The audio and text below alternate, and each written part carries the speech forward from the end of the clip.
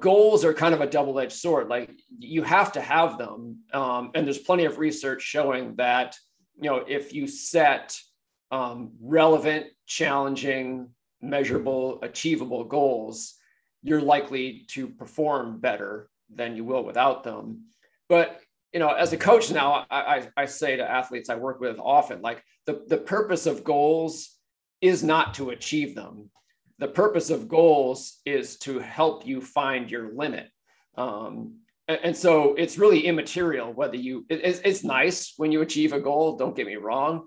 But if you discover your limit in the process of falling short of a goal, there are plenty of examples of household name champion legendary athletes who, their favorite race they ever did is a race they lost. This is the Limitless Athlete podcast. I'm Tom Foxley, founder of Mindset RX and your host. And I believe that the more accurately you can see the world, the more likely you are to fulfill your potential. I don't know what's going to happen, but I'm willing to work as hard as I can. There is no past, there's no future, there's just this moment right here. If I did that, if I can get through that, like, come at me. Changing how I saw myself, like, as a man, not just as an athlete. It's okay that I struggle. It's okay. That's part of the deal. It's how I respond to it.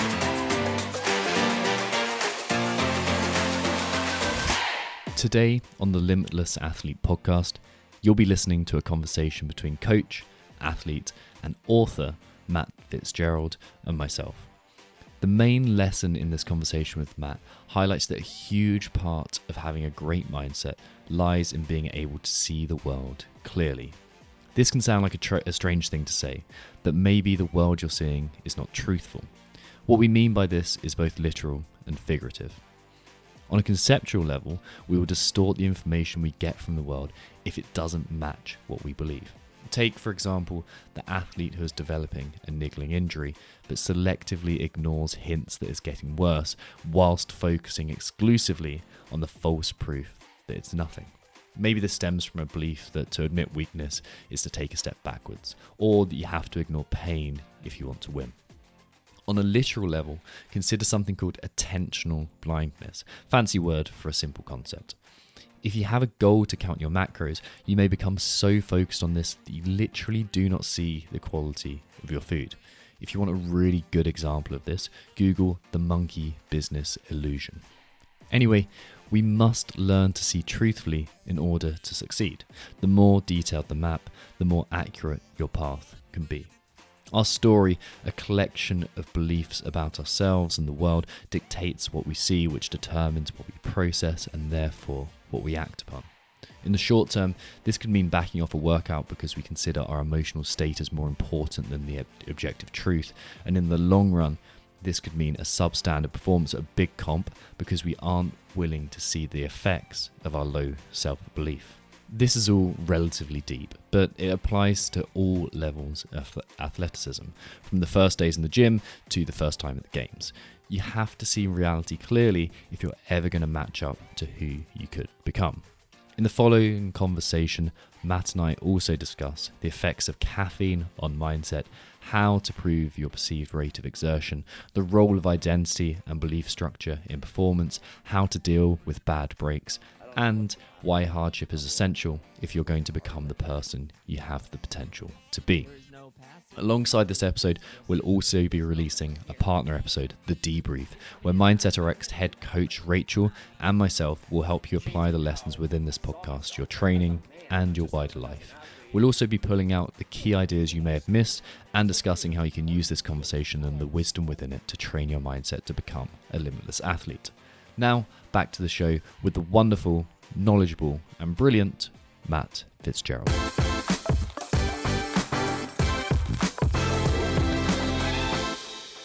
So Matt, welcome to the show. Great to be here. Can you, first of all, because we're going to be speaking to a lot of CrossFit athletes, functional athletes in this, describe your background in training and competition and kind of how you got to where you are with just the athletic side of things, and we'll get into coaching in a little while.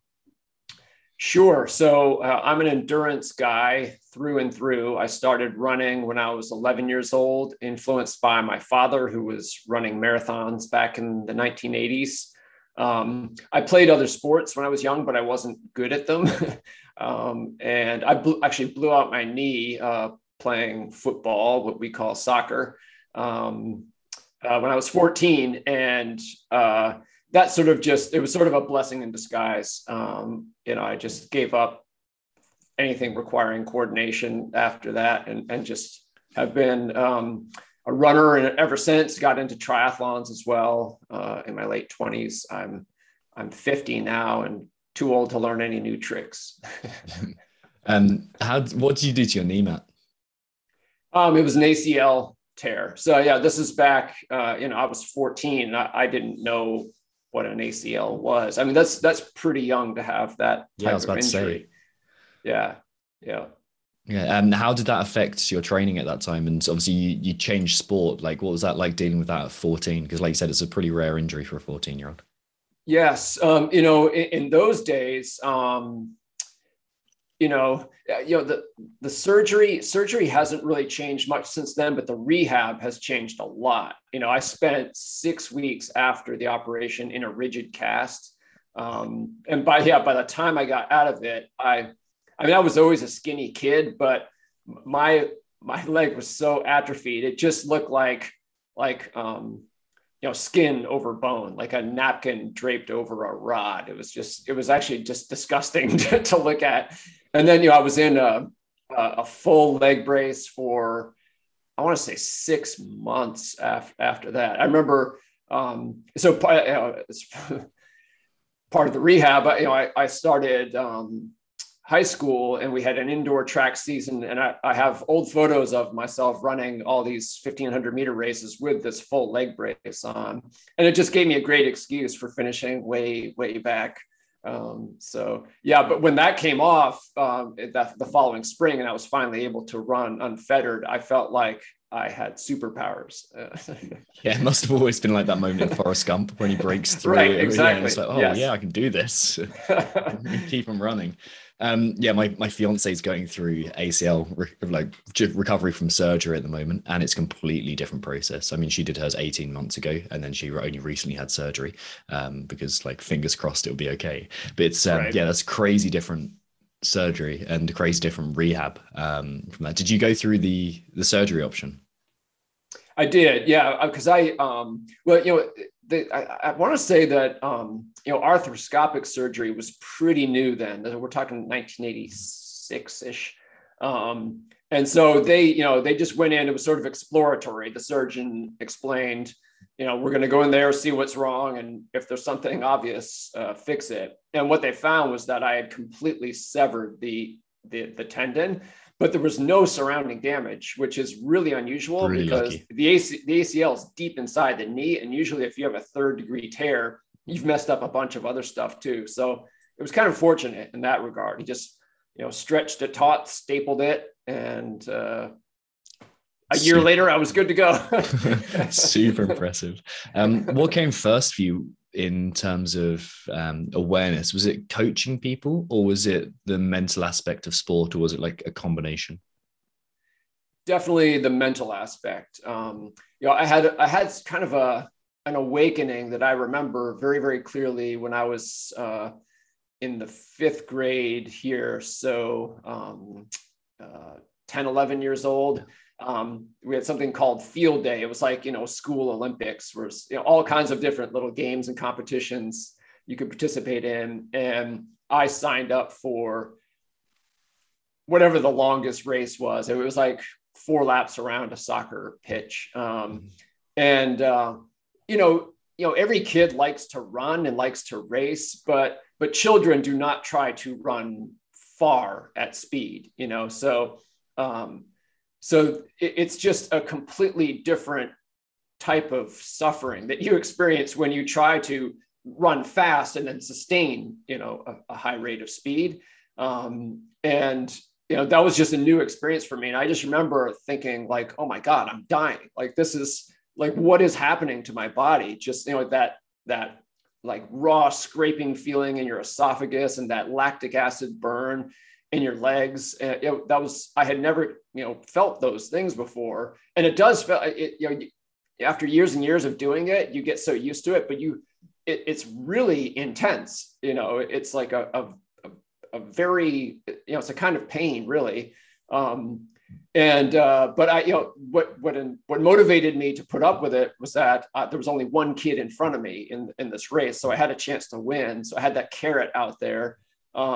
And I did end up winning the race. And afterward, my assessment was that I had won the race, not necessarily because of anything physical, but because I had just embraced the suffering. I decided to accept it.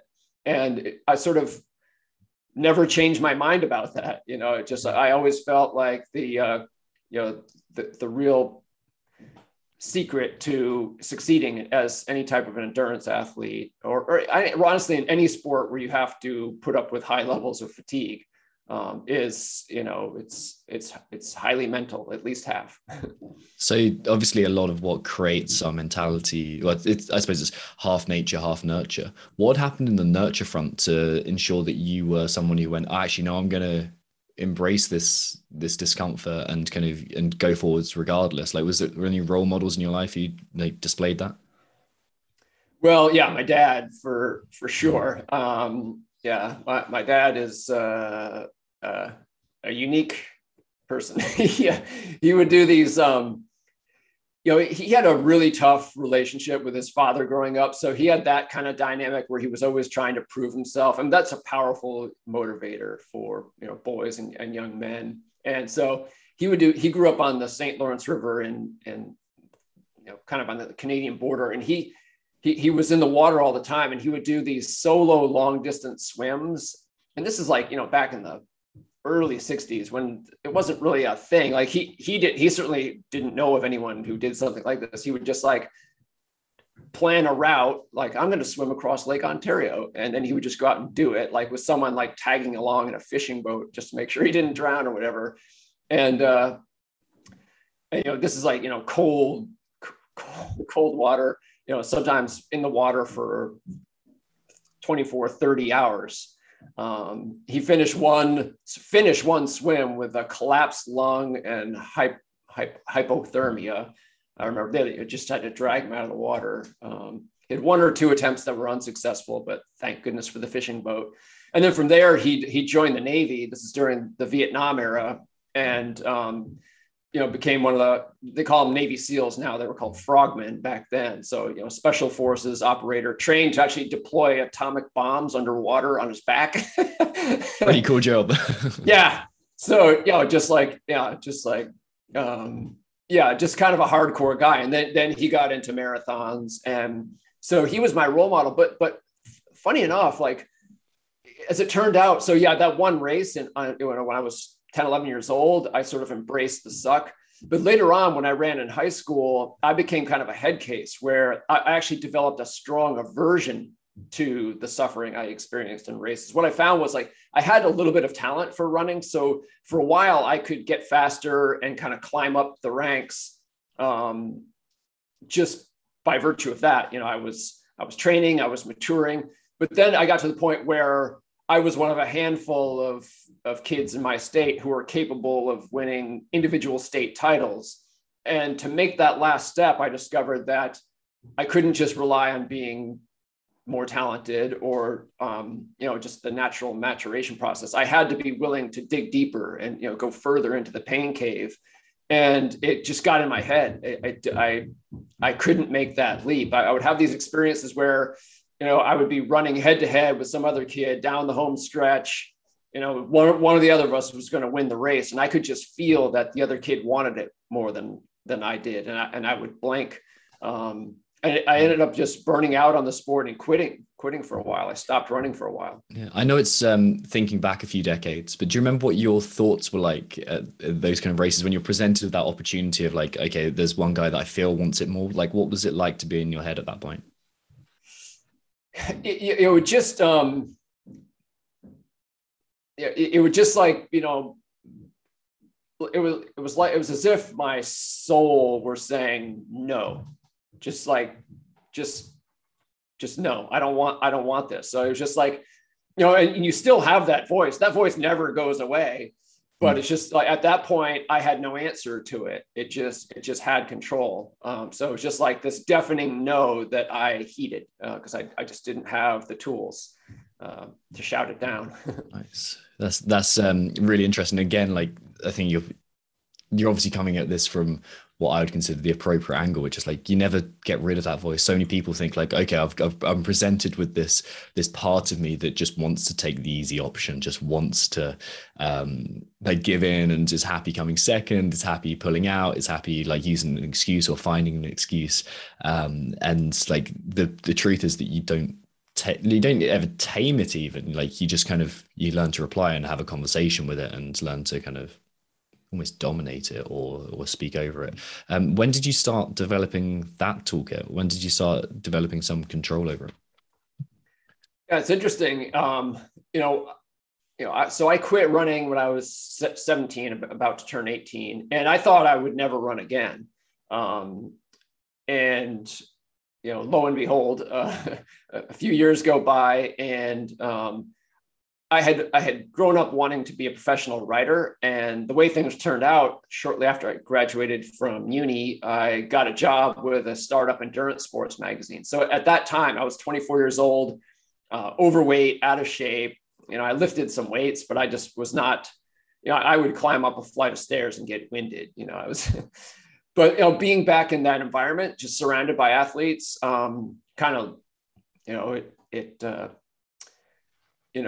it found those smoldering embers of that passion for, running and other ways of testing my body physically. And it was a slow process. It didn't happen all at once, but I just got tempted back in, and it's a slippery slope, right? If a little is good, more is better.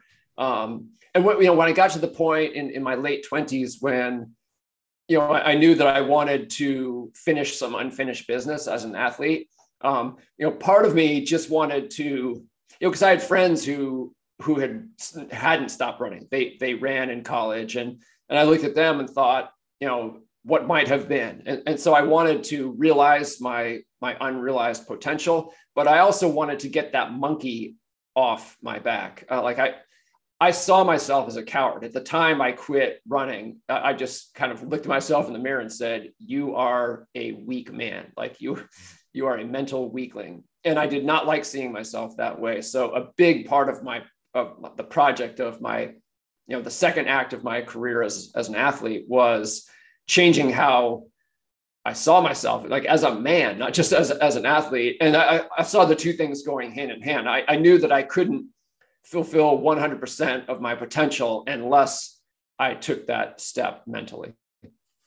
I'm going to come back to that in just a second, but before I forget, like what was happening when you're like 17, or what else in your life was happening when you're like 17 or so? And I'll give you like the background of my reasoning to ask that, because when I was 13, 14, I was a very, very good athlete. Like, so football, soccer, like I was doing really well at, like hitting some good levels and very competitive in any sport that I kind of turned my hand to. And then I started getting bullied at school, and I was just having a terrible time. I developed like pretty overwhelming anxiety, which in retrospect, I believe contributed to a heart condition. It like showed up in the physical realm. And that was when my mentality around training kind of faded, and I became a kind of a very similar way, like a weak, I saw myself as a weak individual, as a coward, as someone that was not strong. And that bled into everything. It only took some fortune and some good luck and finding the slippery slope of the Royal Marines and going down that route to kind of go, okay, right, I've got a challenge and a gauntlet now to come out of it. But was there anything that was happening for you around that kind of 16, 17 age that was affecting your mentality? I think it was almost the opposite of your experience in my case, where like I had, I didn't have a bad relationship with my father. I had a great relationship with both of my parents, so I had kind of a charmed childhood without a lot of deprivation or suffering or difficulty. Everything was easy. Like I didn't have a lot of trauma, nothing to kind of toughen me up. And I think, I wouldn't wish it any other way, right? Like you can't wish trauma upon yourself. But I think I was just a little bit soft because I'd had a great childhood. So I hadn't developed those tools really. So I think that's the kind of the way I look at it. The thing I didn't realize until much later was that there were plenty of kids that I was running against who were just as soft as I was. The difference was that it didn't sit well with me. So, there were some other kids who would only give 90% in a race and it wouldn't bother them afterwards. And I didn't, and that's the thing I didn't give myself credit for, was that, like, at least it bothered me, So I think that's kind of the nature side. I think I was born with what it takes to be mentally tough, but that's not enough for anyone. You have to hone it. So it just because of the nature of my charmed childhood, I think it took me a while to hone it. Yeah. A personal question, and like, feel free to skip this if you want. Do you have kids? No, I don't. Okay. All right. Like, what would you say to someone who's like considering that balance of, okay, how do I give people that I'm looking after and guiding the right amount of challenge and hardship? Yeah, I mean, that's the great thing about sports, is that, in another book I wrote called How Bad You Want It, there's a chapter where I focus on the cyclist Cadel Evans, who he has the record for no one has ever won the Tour de France after losing it as many times as Cadel did. So he was Australian. He was one of these people who was just born with every advantage. Like, when he was submitted to, physiological testing as a teenager, he just destroyed Lance Armstrong's numbers. And he was one of those, he was the golden child. He was destined for greatness from the very beginning. And everything came easily to him. And he got to the point where he shows up at the Tour de France and he's the golden child, and it's inevitable he's going to win it, and he loses. And he comes back, but he does well, and he's young and he's got time. But then he comes back the next year. He does a little better, but he doesn't win again.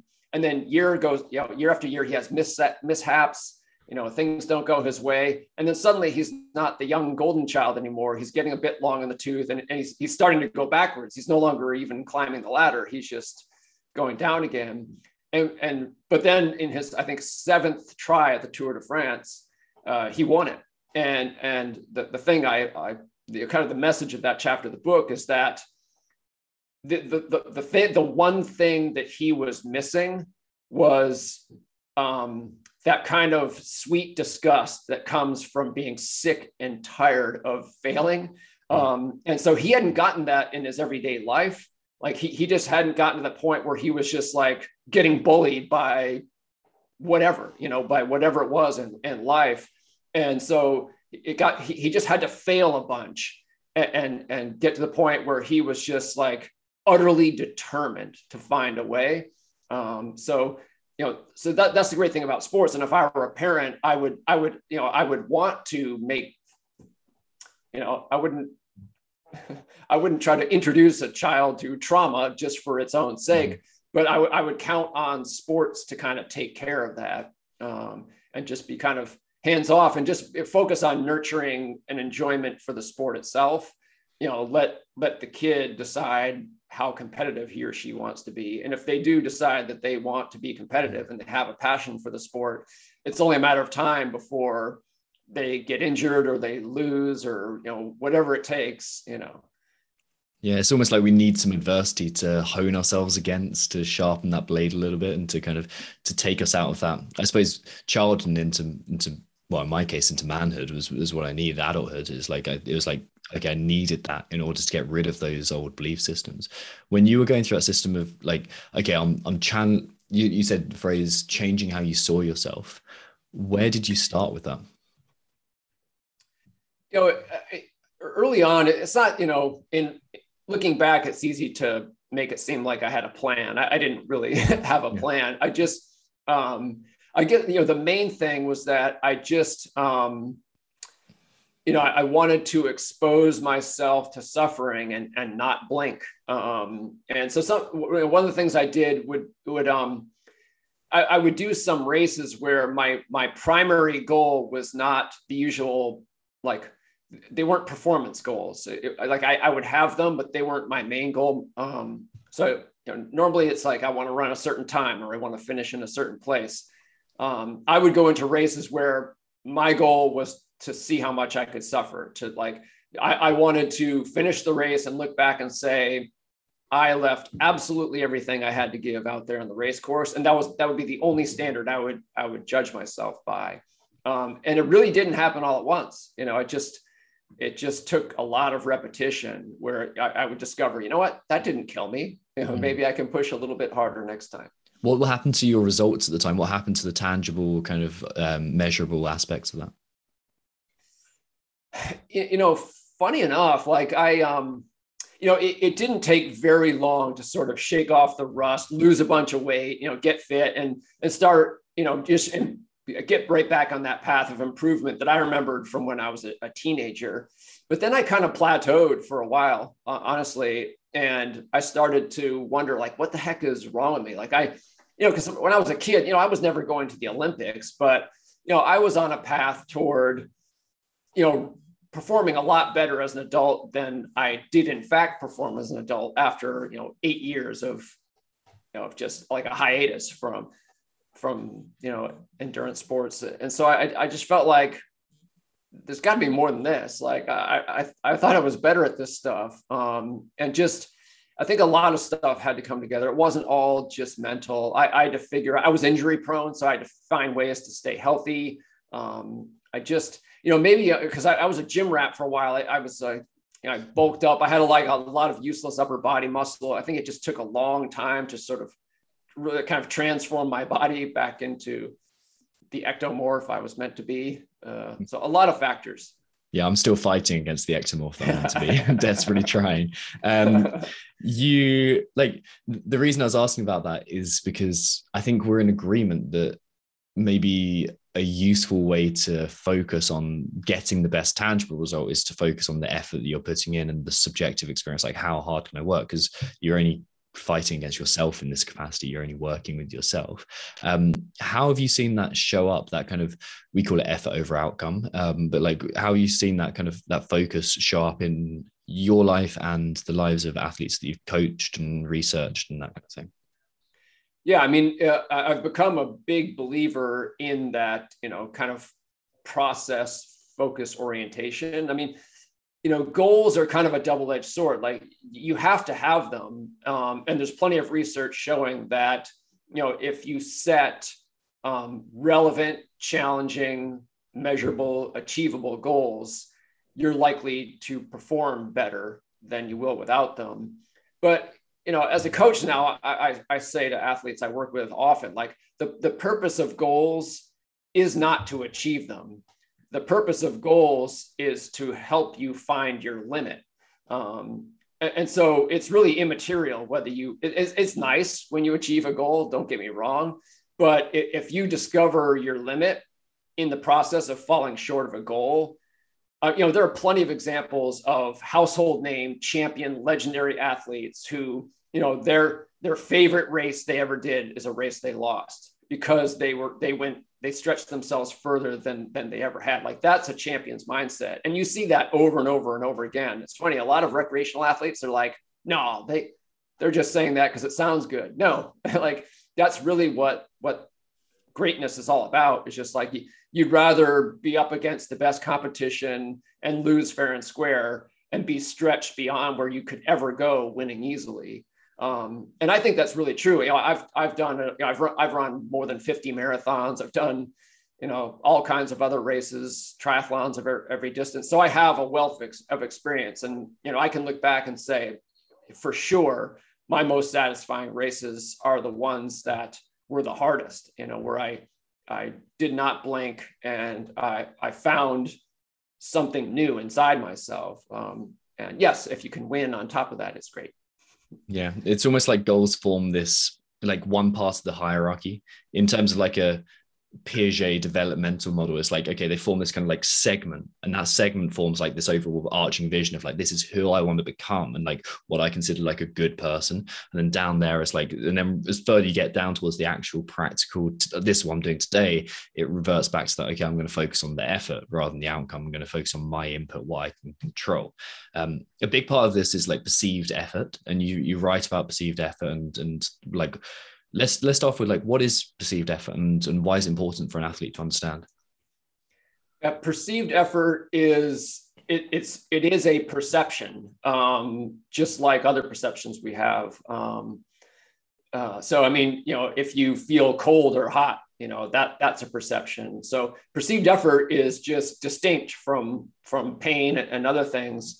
If you're doing any type of exertion, whether it's exercise or chopping wood or whatever, if I ask you, how hard are you working right now, you can easily answer, and that is your perception of effort. And, thanks to brain imaging, we're able to see like what's going on inside the brain that produces that perception. And, sure enough, it's not the same as pain or feeling cold or hot. So it's your global sense of how hard you're working at a given moment relative to your limit. And why is it so important for an athlete to understand what this is? It's important because it actually is your performance limit. So, we have physical limits, obviously, right? You can't just jump off a building and fly because you believe you can. So, especially, it's simplifying to look at the endurance context just because it's so simple. Like if you're running a marathon or whatever, no matter who you are, your performance in that race will not be limited by your physical capabilities. Like there will be no actual, like you won't completely run out of muscle glycogen, or you won't achieve a level of muscular acidosis that truly should stop you in your tracks. So what's happening is like, as you push through a race and as fatigue accumulates, you're moving more closer and closer to your physical limits. But at the same time, your perception of effort is increasing, because perception of effort is really a feed forward thing. It's a function of how hard your brain is working to drive your muscles. So if you're trying to say, let's say your marathon pace is 6 minutes per mile, your first 6 minute mile feels quite easy because you're not fatigued. But as you approach your physical limits, that same pace is going to feel harder and harder and harder. And what ultimately stops you from going any faster or any farther is that you reach a limit of your perceived effort tolerance. Like you just simply cannot tolerate, like any more intense suffering than you're currently experiencing. So, people tend to think of psychological limits as somehow like less real than physical limits. But, when I'm addressing someone who has that type of skepticism, I point out that there are actually ways of experimentally inducing pain that cause no physical harm, but everyone has a limit. Like everyone has a limit for pain tolerance, even if no harm is being done to your body. And it's the same thing with perceived effort tolerance. So physical limits constrain performance, but the direct limiter is psychological. And anything that like is anything you can like a 100-meter sprint, that's not the case. Those are your physical limits, but anything that's sustained, you hit a psychological limit before a physical limit. Yeah. And I think the important thing to remember there is that your subjective experience is your only version of reality. So a part of that is your psychology, a part of that is your mentality and your emotional state, your mental state, like everything you feel, like that is your personal reality. So that's indistinguishable from your physical reality. It's that growth of that creates mental growth, that creates change. How are you changing, or how are you teaching athletes, or how do you go about educating athletes about their own perceived effort tolerance and how to expand that? Yeah, I mean, there are all kinds of ways to come at it. Explaining the science doesn't hurt. You know what I mean? Just so that I think that the way forward, truth is always the way forward. So I like educating athletes about these concepts, because it's going to be helpful, if not now, then down the road. Because, I was always one of these people. Well, I mean, I think this is just generally understood that the more you sort of buy into your training, the more effective it's going to be. So, the same training gets better if you really understand it and view it as kind of a secret sauce. So, a big part of my approach to coaching is just that, like getting athletes not just to do what I tell them to do, but to understand their training, and to really believe in it. So, where perceived effort is concerned, there are sort of two main approaches to it. One is increasing your tolerance. Psychological limits, as I said, are every bit as real as physical limits, but they are more mutable. They're like, take something like anger. Anger is performance enhancing in a lot of circumstances. And why is it? Because it increases your pain tolerance, your perceived effort tolerance. Experience is another one. Motivation is another one. So there are all these levers you can pull to increase your maximum tolerance for the suffering you're going to have to endure to get where you want to go. So what seemed like your limit, a week ago might not be your limit anymore if you've got more experience or more motivation or what have you. So that's part of it. And then another was, the second major sort of approach is that you can reduce the effort you experience at any given level of output in a variety of ways. Like that's basically how physical training works. Like, you could start off, when an 8-minute mile feels like an 8 out of 10 effort. And after 8 weeks, an 8-minute mile feels like a 5 out of 10 effort. And for that reason, you can run a hell of a lot more 8-minute miles, if it's just so you can change the relationship between your actual objective physical output and the effort level you perceived. And that's how caffeine works. Like you take caffeine before exercise, it makes any given level of physical output feel easier. And therefore you can either go harder or go longer at the same intensity. I didn't know that's how caffeine works. That's really interesting. Actually, there's more than one mechanism. So that's not, caffeine will also help you if you're a power lifter. Nothing to do, like that's a completely neuromuscular mechanism, but for any type of endurance thing. Yeah. That's interesting. Like you almost like described essentially a model of exposure therapy. Like the more you meet that tolerance or meet that discomfort, the more you kind of learn that, okay, I'm essentially safe. This is fine. Like I'm strong within this and I can handle this and I'm good enough. Whereas when you just dabble in it and you only meet it in a competition or you meet it at a meet or you only rarely encounter it, that's when you're like, oh shit, what's this? Like, I didn't mean to, like, right. I don't like this. Whereas if it becomes part of your daily life and you embrace it through other things like cold showers, other forms of discomfort, even practicing meditation, that kind of thing, it becomes like, oh, okay, I'm aware of this and I know I can tolerate it. You spoke about, I think this almost like a trade-off between, okay, am I pushing away discomfort? Am I getting rid of it? And also, or am I like accepting it? Can you talk a little bit about like the difference between those two and how they affect athletes? Yeah. There's this great quote from the former American record holder for the 5,000 meters, guy named Bob Kennedy. I have to paraphrase, but he said, the thing you have to accept right up front is that racing hurts. If you can't, you're not going anywhere. And that's just it. Like, and there's, a lot of research on this concept of acceptance. I like to stress that pain is not the same thing as perceived effort, but they're parallel enough that, a lot of the pain research definitely is applicable to matters of perceived effort. And what certain pain research has shown is that if you sort of mentally brace yourself for a painful stimulus, you kind of accept this is going to hurt, but I know I can handle it. I've gotten through it before. Your pain tolerance will actually be higher than if you go into a painful stimulus thinking, I hope this doesn't hurt, or like, maybe it won't be as bad as it was last time. So there's a lot you can do in just how you prep for if it's very likely to be hard, you might as well just accept it's going to be hard, because then there are no unpleasant surprises, right?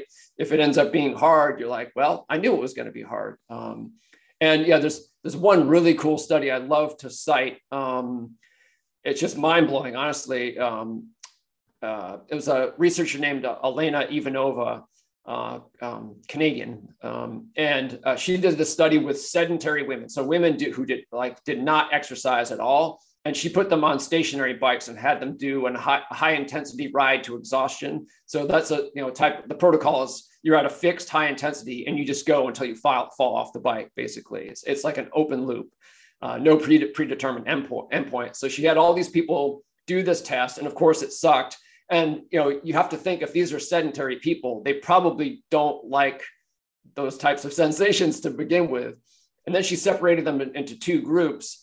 One group, they watched documentary videos or whatever, like the control is for psychological interventions. And then the other half received a single training, what's known as acceptance and commitment therapy. And it's a type of cognitive behavioral therapy that's all about training people to just accept the unpleasant parts of pursuing any kind of meaningful goal.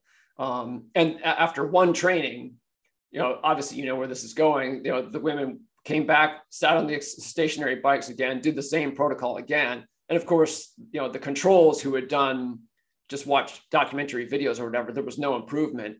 But the women who gotten this training in acceptance and commitment therapy, I think they stayed on the bikes 15% longer. Huge. So yeah, it's a huge amount. And there was no physical exercise involved. Like they did not train, they did not get fitter. And I love that study because it shows you, it quantifies the mental contribution to physical performance. Like these people were out of shape. They did not get in shape. That's not the reason they performed better. They changed what was going on inside their heads while they were experiencing the discomfort that comes along with intense exercise. Yeah, and did it in one session. That's the phenomenal thing. Like that's almost no training to overcome a lifetime's worth of patterning. That's nothing. Right. And that's incredible. What are some, like we've spoken about, like the kind of the useful sides of this, the useful tactics. What are some maladaptive or like unuseful mechanisms that people use to kind of to try to reduce their perceived effort? Yeah, I mean, disassociation, the research is mixed there. It shows that it's sometimes beneficial for some people, but definitely not for competitive people. So just like, trying to pretend it's not happening or distract yourself or, kind of ignore what you're experiencing, that tends to be maladaptive. It's understandable, right? If you're suffering intensely in pursuit of some athletic goal, because like if you just, athletic psychology is human psychology. So you use the same toolkit, right? So there are all kinds of situations in life where if you're exposed to a noxious stimulus, you'd be an idiot not to walk away from it, right? So we understand that, escape is sometimes just a sane and viable solution. And so, but in the athletic context, when it's just, it's all about deferred gratification, right? You have to put up with an ordeal now in order for a payoff down the road.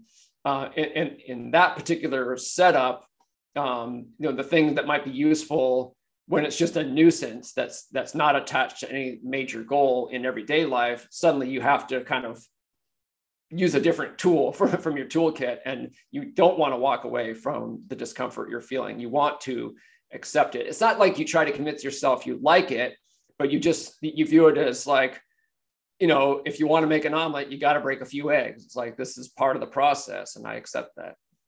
Yeah, it's interesting you said how it works for individuals, because like one of the less enjoyable things I've done is a 30-mile load carry like across Dartmoor, but like it's like not exactly comfortable. It's especially after like 2 weeks in the field, and like that's like a final test, a big cumulative test that people like consider like a huge thing.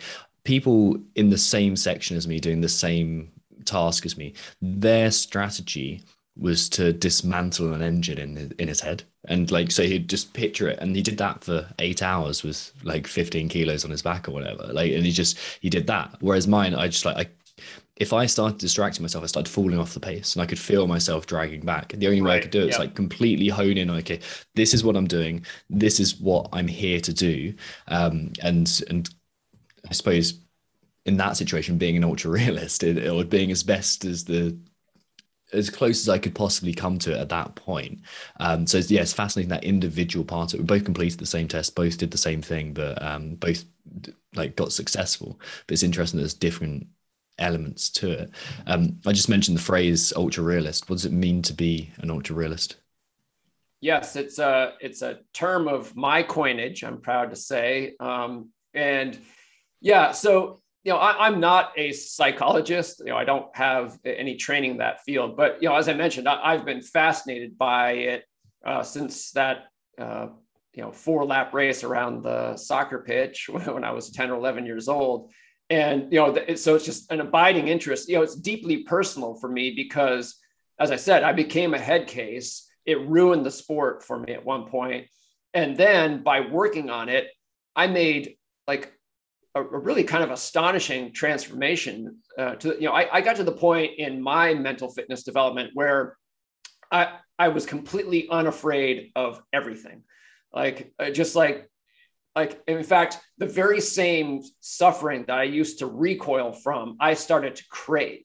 I liked it, and it wasn't masochistic. It was just like I had gotten to the point where I felt I was so damn good at it and so much better that it was a competitive advantage. So I couldn't wait. And I've talked to other athletes who that's their mentality. Like they salivate when it gets hard because they know like this is where I shine. And so I'm not, I sound like I'm chest thumping here, but my whole point is that like, this is possible. You can start off as a mental weakling and become a mental giant by working at it. As a coach, my job is to try and help athletes achieve their goals and improve. So, respecting the mental dimension of the sport as much as I do, I actively work on that with athletes.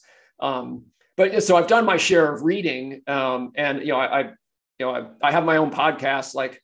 I have sports psychologists on all the time, so I absorb a lot of learning. But I've always felt that I kind of have my own shtick. Sometimes it's an advantage not to like be schooled in a particular subject because it allows you to kind of come up with your own concepts. And for me, what I found both in my own athletic journey and in working one-on-one with athletes is that, the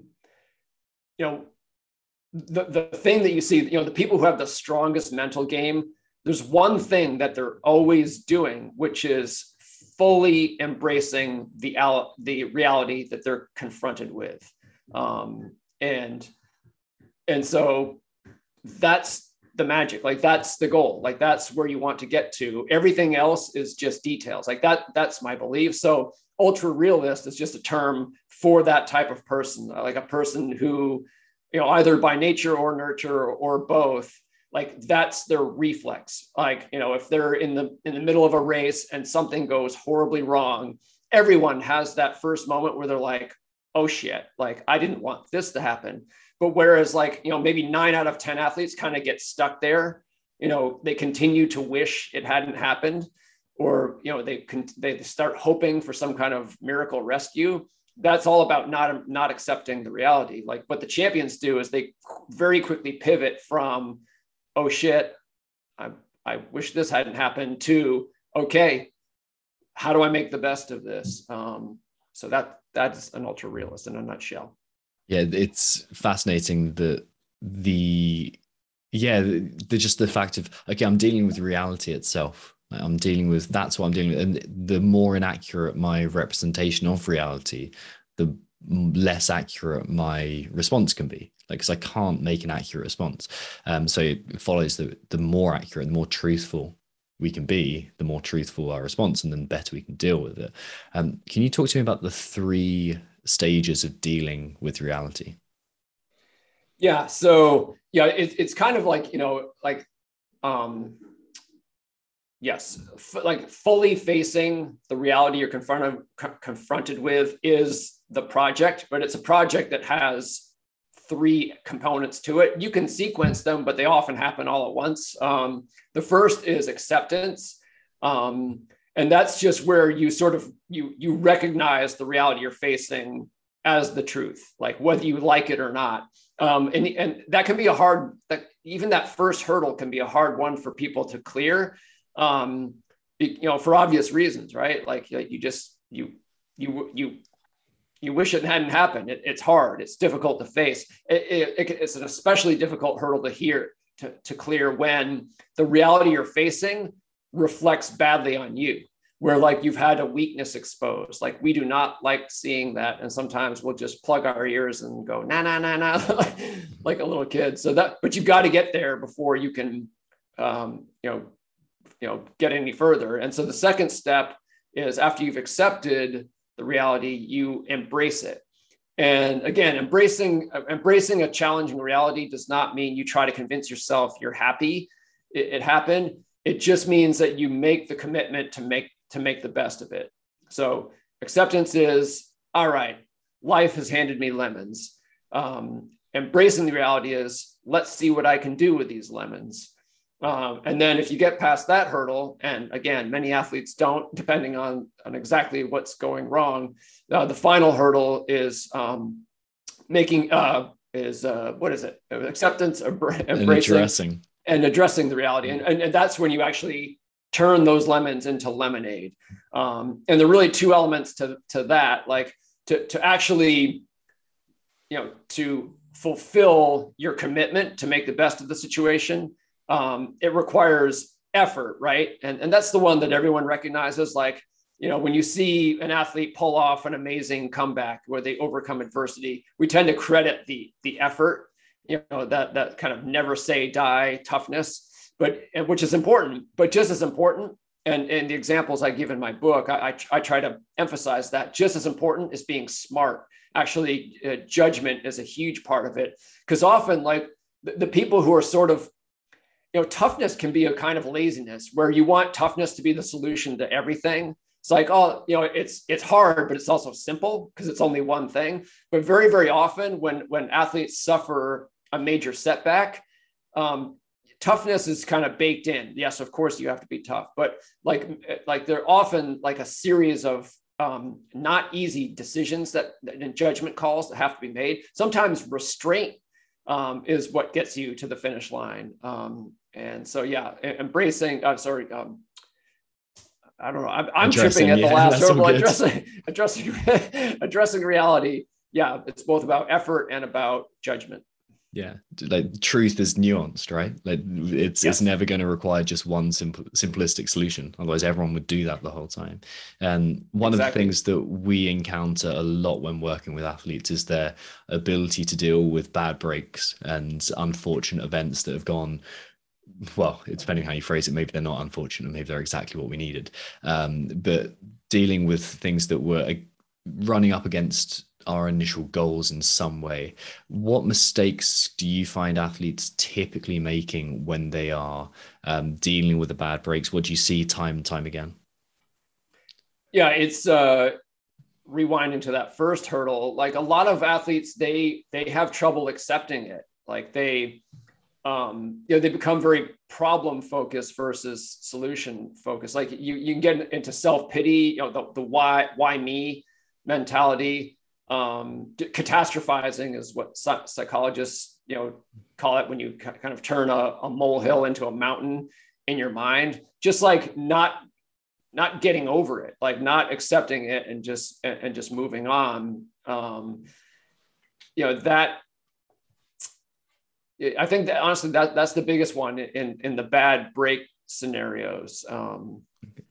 It seems like accepting is maybe the hardest one to do, because you've got such a selection bias for what you're going to pay attention to. Like you must have seen that Monkey Business video where you're told to pass count how many times the players pass a basketball to each other, and at one point a gorilla walks into the screen, beats its chest. Right. You don't realize, because your entire narrative is set up around, okay, count how many times they're passing the ball, count how Right. many times they're doing this. And like, so you filter out everything else. And if your entire life and environment and evolution, everything that influences us to create our beliefs is directing you like, don't see this thing because it's uncomfortable. It takes a lot of kind of walking around the subject and questioning from other people maybe to help you see that. Have you found any useful strategies for helping people like accept reality as it is? Yeah, I mean, often I use a technique I call benign shaming, which is like I'll and it's actually it's a big part of what I do with myself when I write a book like The Comeback Quotient, and I give all these examples of great athletes overcoming tremendous adversity to achieve something great. I'm kind of like shaming myself. It's like the what's your excuse thing, because all you need is one example of someone who doesn't throw a pity party when something goes wrong, and goes on to maybe they're still not able to achieve their original goal, but they're proud of themselves afterwards for how they handled it. All it takes is one example to show, like, why don't you just also do that? So that's what I'll do often when I'm working with an athlete who is struggling to accept a bad break. Also, there's a kind of a nuance in those circumstances. There's a nuanced difference between acceptance and embracing. So there are a lot of athletes who actually do accept the reality that something has gone wrong, but then what they can't embrace it. And embracing it in those situations really means you'll hear athletes say, well, what's the point? Because of what happened, I'm not going to be as fit as I wanted to be when I start the race, or because of something that happened during the race, I'm not going to be able to hit the time I had my heart set on. So those people have actually accepted it.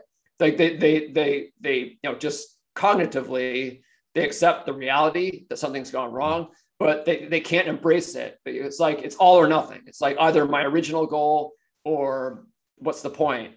And what I try to explain to those athletes is actually nothing has changed. Like, your goal going in was not the goal. Your goal was to like run the best race you're capable of, whatever happens. And so one of the things I just try and train athletes in, like I have an athlete racing in France today, doing a trail ultra marathon. And the kind of thing I will say in sort of my last pep talk before a race, it's like, hey, listen, shit's going to go wrong in the race. Like, there's a very, very good, like, what you signed up for is not easy. Like, the goal that you're trying to achieve is not a lock. So if you get to a moment in the race, or it could even be in training, when you're sort of surprised by a setback or things are harder than you expected, you knew that was a possibility. So like sort of, if you're prepared for anything, it's like, well, that's unfortunate, but like nothing's changed. Like, like I'm on the same path I was on before that random setback occurred. Yeah. Whilst you're talking about benign shaming, there's a story that came to mind with Emily Rolfe, who is a CrossFitter that I interviewed yesterday. And CrossFit Games, like usually a 5-ish day competition. First day this year for her was a 1 mile swim with fins and a 3 mile kayak back. And then there's a few other events. And then that night she picked up, I think it was E. coli from the water. Oh, wow. So 2 a.m., losing it from both ends, an awful experience. And like at that point, she's got a phenomenal mindset and she works the mental coach, but like he had no idea what was going on. She was just like fearful, but quite like, okay, I'm pragmatic about it. And her coach pointed out, I think it was LeBron James, who had a very similar thing before one of the biggest games of his life. And the suspicion is that he was like, someone dosed him or food poisoned him, and he played one of the best games that he had ever played. So like having that, oh, if it's fine for them, like she even said those excuses, like those words, what's my excuse? What am I doing? Like, because like if it's possible for him, it's possible for me. So it's really interesting to hear your take on that. And we're feeding into the same truths, and the more we reinforce those, the easier it is for people. Talking about the kind of conversations you have with athletes. Some athletes are more open to training their mentality than others. What are you doing to have those conversations or to increase people's openness to their mental aspects and mental experience, who are not as open to these kind of conversations? Yeah, I have an advantage in, not every coach is an author as well. So, the people who come to me for coaching know exactly what I'm all about. So I don't there's a self-selection. Like, I don't get athletes who aren't open to working on their mental game. But even if that weren't the case, they would find out on day one that I sort of enjoy, because I'm busy, I strictly limit the number of one-on-one athletes I work with at any given time. And what's nice about that is you develop long-term relationships. Like, the first year is just preparatory in any coach-athlete relationship. You can really make some strides after the first year once you really get to know them. But that being said, one of the things I enjoy about working with new athletes, when I bring someone on, is like the shock that I can see registering when they realize like what they thought coaching was is not what I do. Like, I don't like micro analyze like the data from workouts unless something's wrong and there's a justification for it. But from day one, like, I'll get pretty personal with them. Like, I will sort of model things that I think are okay for them. The example I always like to give is like, if I forget to do something for an athlete, instead of like making up a little fib to cover for myself, I'll just own it, like, straight out. And what I'm doing there is letting them know, guess what? Like, the truth is always okay. Like, in this environment, like, it's just showing that, like, even like little realities that are easy to gloss over and not accept, like, nope, we're not doing that. We're not allowing ourselves anything. So, like, I remember one athlete, when I started working with him, I gave him a long run to do. I think it was like a 9-mile run, and no, 11-mile run. And at 9 miles, he blew up and he had to walk. And then he ended up kind of recovering and running the last part. And he said to me afterward, well, at least it was like a 10.5-mile run, because that was the total amount of running he did. And I said, no, it was a 9-mile run. That's where you blew up. And just like, and I could tell he's like, gosh, what a hard ass. But I think, over time, he came to appreciate that just like we're going to look squarely at reality in all circumstances. I'm not going to let you get away with anything. And also, I'm not going to let myself get away with anything. And we'll both hold ourselves to that very high standard. And we'll get places that way. How do you view optimism and pessimism? Yeah, interesting. So I'm naturally not an optimist. I'm, psychologists use the term defensive pessimism, where it's just sort of like you expect the worst or whatever, And what's interesting, I just wrote a blog post about this not long ago, how, optimism actually can be maladaptive in a lot of circumstances. That, the Pollyanna-ish type of thing, like, nothing to see here. Well, if there is something to see here, then don't say that, right? Optimism can be a way of actually denying reality. There was a famous case of a U.S. Army soldier who was a POW, prisoner of war in Vietnam. He was tortured. He was incarcerated for 5 years. 5 years, imagine that, like, of being tortured. And when he eventually did make it home, and he said, he was asked, because a lot of people broke under as you can imagine, they just broke down mentally, psychologically, and others didn't. And he was one who didn't. And they asked him, what was the difference? He said, oh, the optimists were the first to go, because they would tell themselves, we'll be home by Christmas. And then they weren't home by Christmas. And then they would tell themselves, I'll be home by my birthday. And then they weren't home by their birthday. And so it was like the defensive pessimists were the ones who they had no expectations. They're like, all I know is that I'm still a POW today. So I'm just going to put everything I've got into getting through today, rather than telling myself some happy story that may turn out to be true or may not.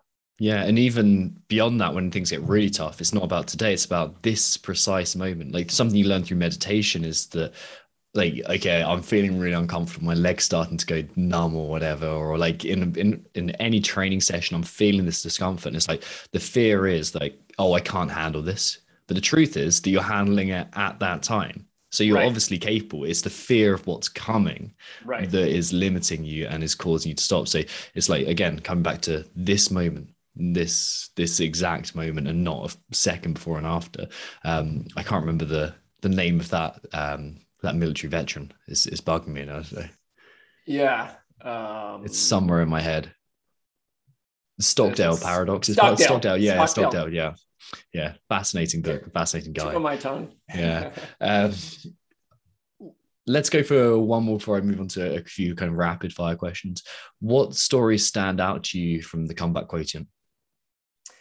The one I keep coming back to. So currently I'm suffering from what's called post-acute COVID-19 syndrome, which is like a chronic illness that a certain percentage of people who have COVID end up with, and there's no cure, and it may or may not be lifelong. So I actually can't train right now. Like the last time I tried to run a mile, I literally could not get out of bed the next day. So I'm in this situation where it's funny because right when this book came out is when I got COVID, and I actually recovered just fine. And then suddenly like some weird stuff started going wrong with my health. Like my heart rate was all erratic, and I would like get winded just like when, just walking or whatever. And I would have like numbness and tingling in my extremities, and like a just whole weird mix of symptoms. And eventually I figured out that it was this long COVID thing. And like, I'm almost 11 months into this journey now, and just, there's no treatments, there's no nothing. And it's funny. So like, this book comes out where I'm basically telling people how to think, in order to like, just come back from setbacks, not just in sports, but in life as well. And, and a lot of the examples I give in the book are, I made a point of giving examples of athletes who had something go wrong in their life outside of sport that affected their sport, just to make the point that it's kind of one and the same. And so, the athlete I keep coming back to the most is Jamie Whitmore, the world champion off-road triathlete who developed a rare form of cancer. And in removing the tumors, they removed like a bunch of her body parts as well. So it's like she has no either left or right buttock. And she ended up coming back, spoiler alert, and earning a Paralympic gold medal in cycling. But she's a challenged athlete. It's a weird case where she was a world champion able-bodied athlete and then became a Paralympic champion disabled athlete. And she just went through the ringer. It's like, that chapter is actually tough sledding. It's hard to read. Like when you read like what she went through. Yeah. So I think about her a lot. It's just, again, that benign shaming thing. But I find myself kind of in a similar boat where like there's something very wrong with my health that has also just decimated my athletic journey. So that's part of what these stories are for. It's just, honestly, that's just like, it's something to lean on when you're going through it. It shifts your perspective, right? Like Yes. when you're just like, oh man, that's what I like. If they're capable of this, that's what I'm like. I'm capable of dealing with my illness wherever I am right now. If they can get around in that situation, it shows you what humans can do and how resilient we are and how capable we are. How do you, on a kind of a massive segue, how do you view fun and joy in training? Oh, it's a huge priority for me. It's just a fact, there's interesting research showing that enjoyment is performance enhancing, and it just makes sense, right? There's this kind of false dichotomy out there, especially for people who, just don't really enjoy the endurance type exercise, that you can either work hard or you can enjoy yourself. But like the harder you work, the less you enjoy yourself. And the more you enjoy yourself, the less hard you're working. But that's, nothing could be further from the truth. Like, you'll never work harder than when you're having a blast. working hard. And so, yeah, I place a premium on it. There's an athlete I'm working with right now who is, he's a triathlete, but he has a problem with his foot. He had to get some injections and he can't do any running right now. And he's had to like pull out of a couple of races he had coming up. And when we talk, we communicate daily, but we have a weekly kind of video consultation. And I'll ask him, like, how do we keep your motivation up? I know what we need to do physically, to maintain fitness and make the best of this and set you up for, some satisfying races down the road. But in the meantime, like we could do this, or we could do that, or we could do something in between. And I want you to pick the one that you will most enjoy, because I know that will keep him engaged, and give him better results. So yeah, it's a huge point of emphasis, with all the athletes I work with. Yeah. Some people mistake that delayed gratification for this has to suck and I have to hate every moment of it. And they are almost trading their mental health for their success. And they completely miss what success actually was for them in the beginning. In all areas of life, What was the greatest athletic performance of your life? Boy,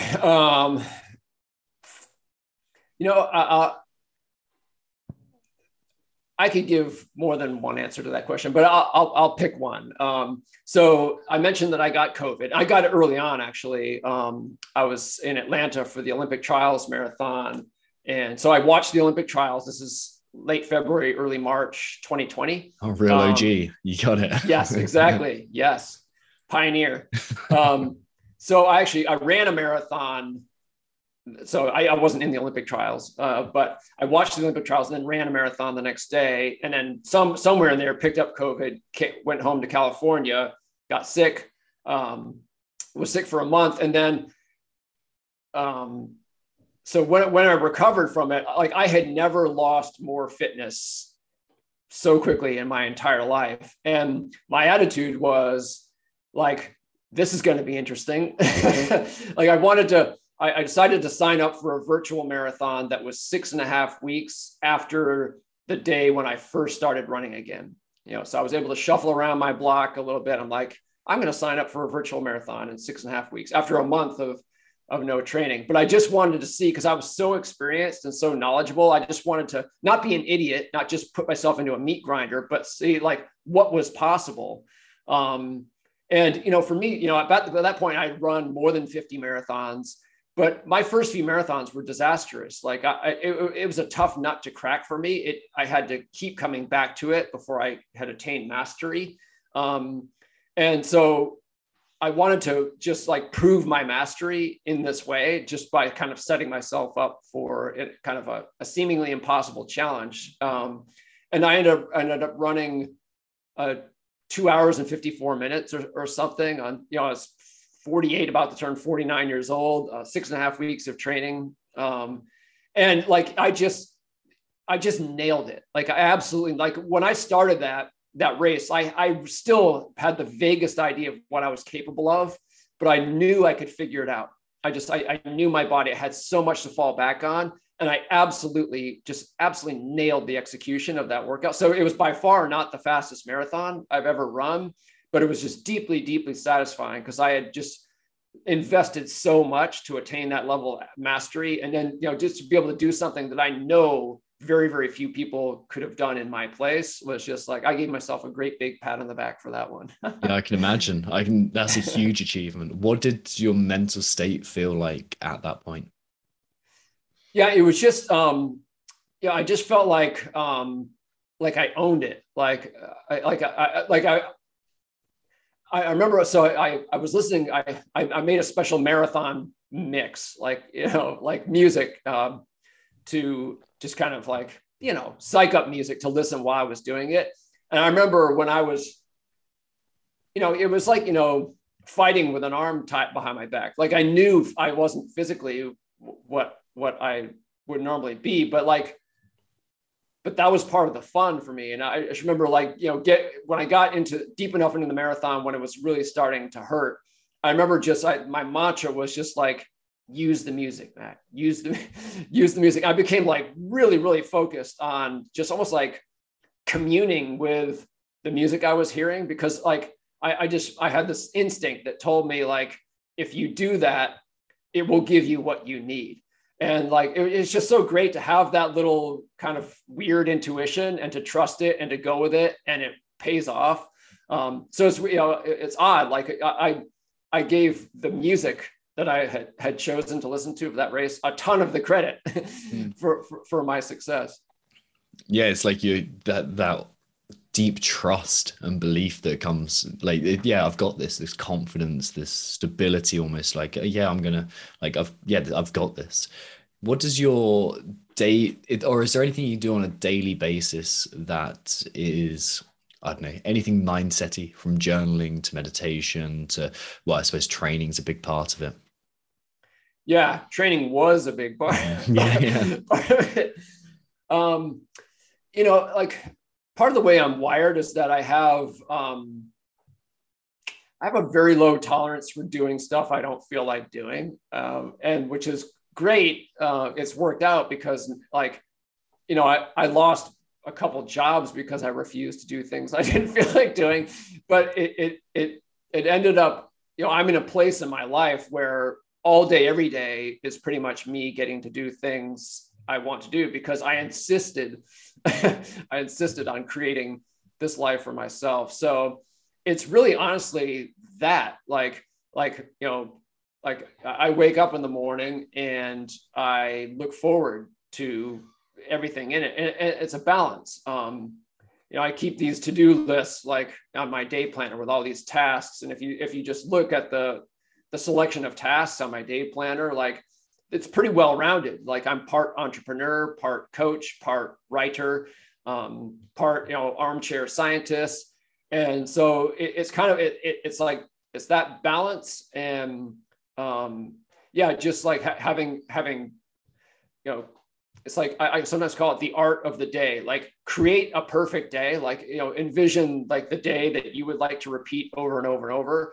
And then, it might take you a lot of days to get there. And you wouldn't want a fast forward button anyway, because it's, getting there is half the fun. But yeah, that's kind of my formula. It's just like, just this day that I kind of view as like a blank canvas that I get to put on it whatever I want.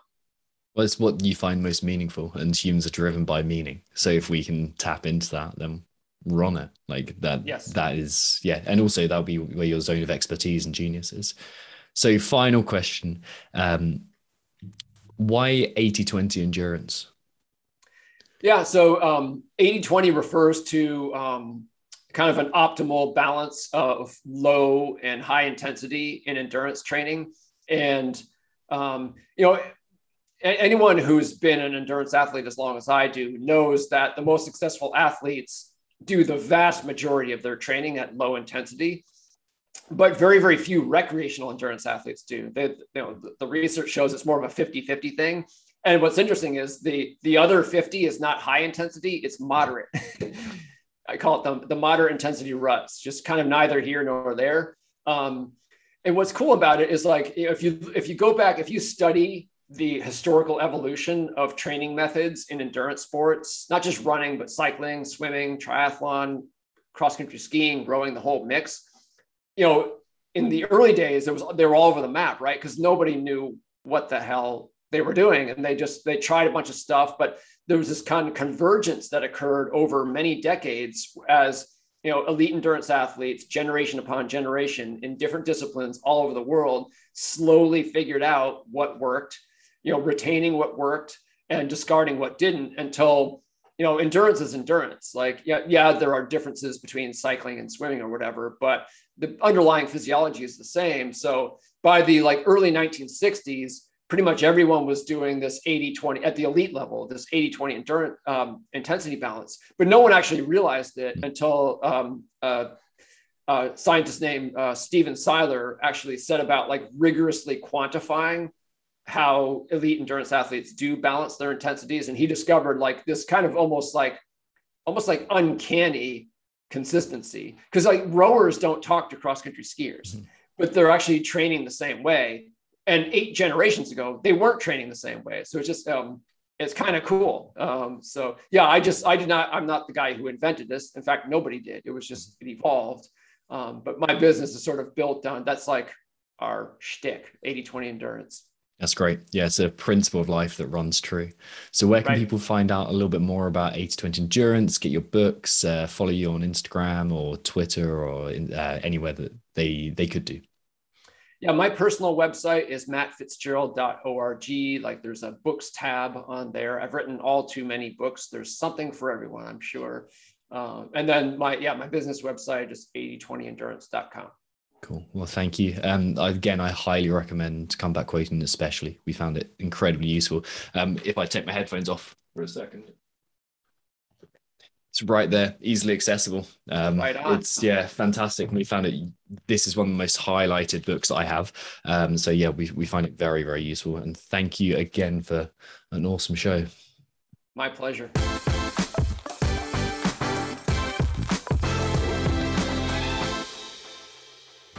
I'm Tom Foxley. Thank you for listening to the Limitless Athlete podcast. If you want to follow Matt on Instagram, his handle is @fitzgerald.matt. His website is 8020endurance.com, so that's 8020endurance.com, or buy his books on Amazon. I recommend the Comeback Quotient. Following this episode, we'll be releasing the debrief, a summary of the wisdom within this conversation and practical steps to applying it in order to enhance your own mindset. Make sure you subscribe to the show wherever you get your podcasts so you can begin growing the mindset of a limitless athlete. If you're on iTunes, a 5-star review is super helpful too. For further mindset training resources and tools, head to mindsetrx.com, that's mindsetrxd.com, or find us on Instagram by searching for mindsetrx. Again, that's mindsetrxd. Embrace hardship in training this week, and don't forget to tune in next week where we'll be talking about emotional awareness, how to create behavioral change, and one of my favorite quotes from a coach. The goal is to choose the best way, not the most familiar.